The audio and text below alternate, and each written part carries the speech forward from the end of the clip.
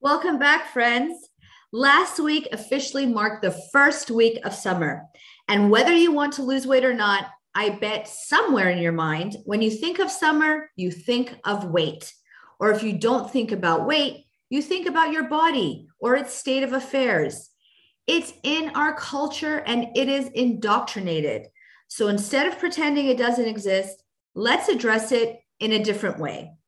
Welcome back to Health Bite. My name is Dr. Adrienne Youdim, and this is Health Bite, the podcast dedicated to providing you small, actionable bites towards greater physical, mental, and emotional well-being. Let's face it, the wellness and weight loss space is filled with nonsense. I created this podcast as an alternative to the noise to provide you with knowledge-based guidance in the areas of nutrition, fitness, habit change, and mindset that I use with my patients in my medical practice every day to help empower you for change. So this month, I plan to re-release the 5 weight loss topics that I think are essential to understanding our weight, our bodies, and our hunger. If you've already listened to these podcasts, listen again. I assure you that these lessons are timeless, essential, and well worth your attention. We will start off today with the anatomy of hunger, a primer on how and why you are hungry and what you can do about it.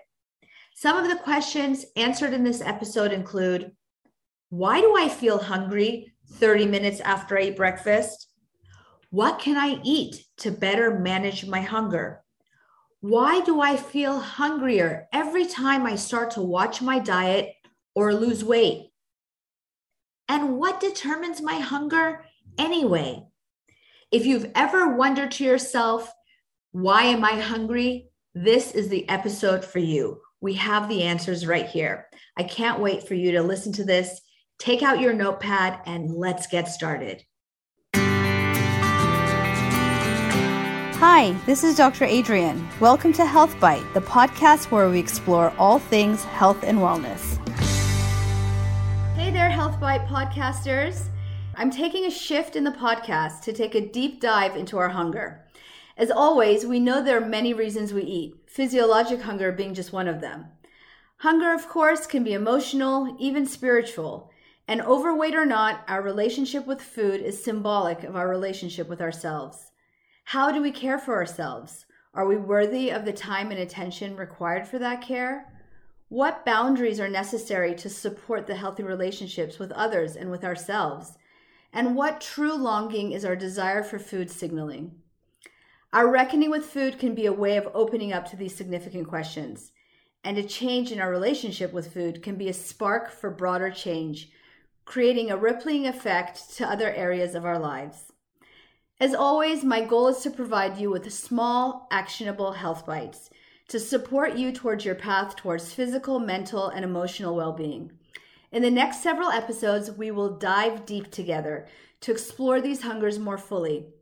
I will draw from evidence-based medicine, scientific research, patient stories, and personal experiences to help you understand the universal stories and science behind our hungers. And I encourage you to head over to hungryformore.net, where you can download an excerpt from my book, Hungry for More, Stories in Science to Inspire Weight Loss from the Inside Out. Now let's dig in. Hi, everyone. Welcome back, Health Bite community. I'm so excited to have you here with me today. So in anticipation of my upcoming book, Hungry for More, Stories in Science to Inspire Weight Loss from Within, I'm taking a slight shift in our podcast so that we can take a deep dive into our hunger together. As we all know, there are many reasons why we eat, physiologic hunger being just one of them. Of course, hunger can be emotional. It can even be spiritual. And overweight or not, our relationship with food is symbolic of our relationship with ourselves. I truly believe that looking into this relationship with food can spark change in every aspect of our lives. I've found this to be the case personally.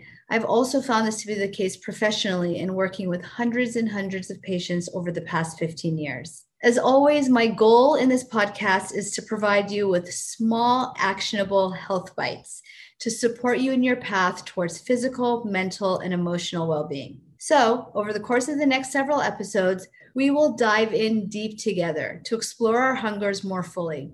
I will draw from evidence-based medicine, scientific research, personal stories, and patient stories to help you understand the universal stories and science behind our hungers. You can also go to hungryformore.net, where you can download an excerpt from my book, Hungry for More: Stories and Science to Inspire Weight Loss from Within. Okay, so let's dig in.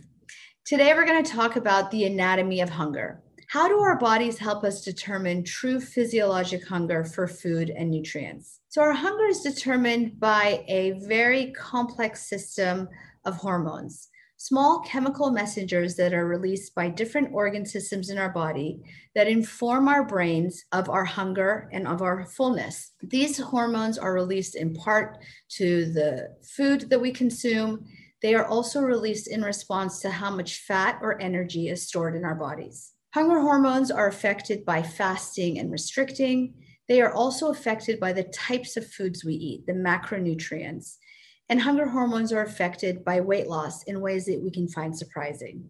Hunger hormones are also affected by our emotions. More of that in next week's episode. So let's dive into the science a little bit. As I mentioned, these chemical messengers or hormones are released by our gut, our stomach, our small intestine, and our pancreas in response to the nutrients that we consume.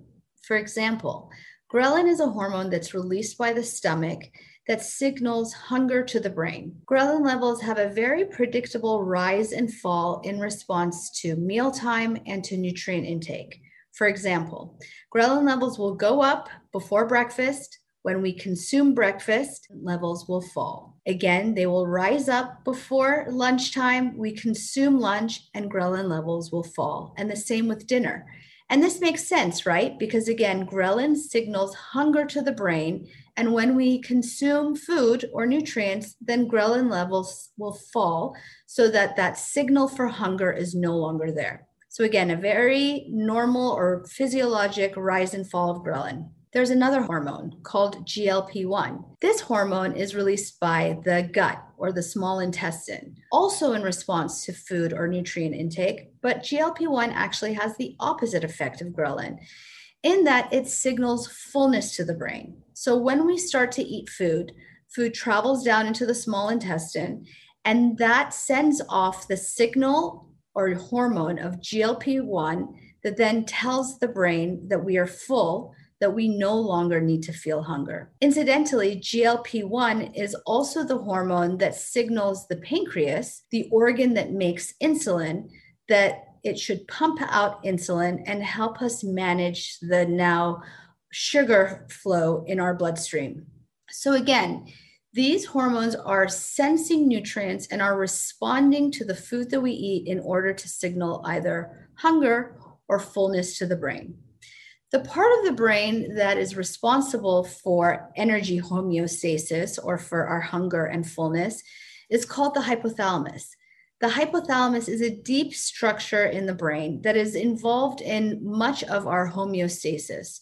You may have heard of the hypothalamus in terms of our sleep cycles. It's where our circadian rhythm is determined and found. The hypothalamus is also involved in regulating our body temperature, as well as other forms of body balance or homeostasis. And the hypothalamus also regulates our energy homeostasis by managing all of these hunger hormones and managing our hunger. So to recap, we have short-term signals that are released by the gut in response to nutrient intake that tell our brains whether or not we are physiologically hungry. So there are also longer-term energy signals that respond to the amount of fat or energy that is already stored in the body. For example, leptin is a hormone that is released by adipocytes. That's just a fancy way of saying fat cells. Unlike the other hormones that we talked about, leptin is, again, a long-term energy signal that is released in relation to the amount of energy or fat that is stored. So it makes sense that the more fat or energy that is stored in our body, the more leptin is released from the fat cell, signaling fullness or less hunger to the brain. So again, more fat accumulation, the more the signal of satiety. And there are others.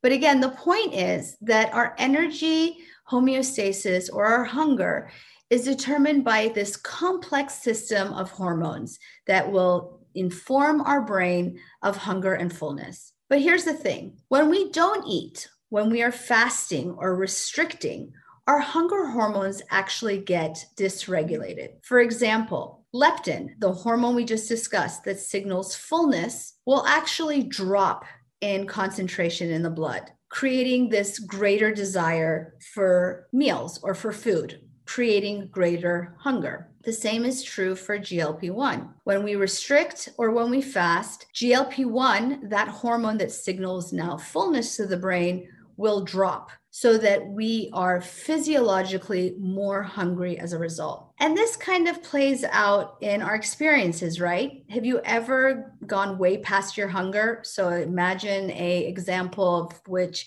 you are running around at work all day, don't make time to eat, come dinner time, and now you are famished. It feels like no matter what you eat, you can't suppress or quench that hunger.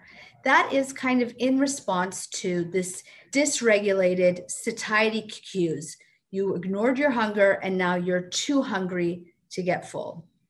So to be clear, when we fast or when we starve, we invariably create more hunger. And this is determined physiologically by our hunger hormones. I can tell you that many of my patients who come in for weight loss will tell me, I don't eat all day. I will go all day without eating and will eat only one meal a day. So why am I gaining weight? But by not respecting our hunger, we cannot control our hunger. And once we do eat after being starved, essentially, we end up eating more than we otherwise would. It should go without saying that when we allow ourselves to be hungry, we get hungry. And this hunger is physiologic.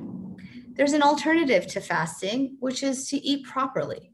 Our hunger cues will also respond to the way in which we eat. So it's not only the fact that we have eaten, but what we have eaten.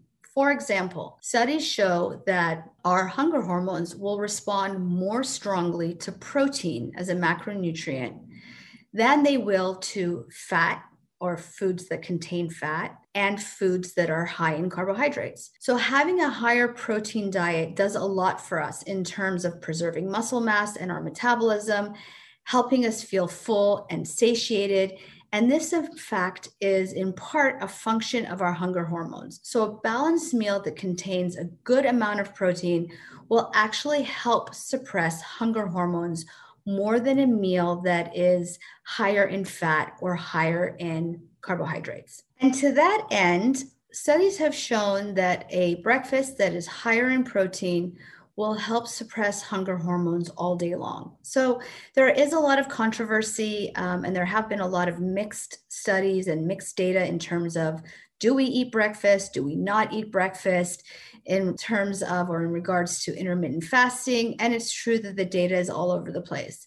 However, it is true that a breakfast that is higher in protein, and the goal is about 20 grams of protein per meal, will help suppress hunger hormones all day long, and in fact will help reduce snacking all day long. So protein is a way to help physiologically manage our hunger hormones.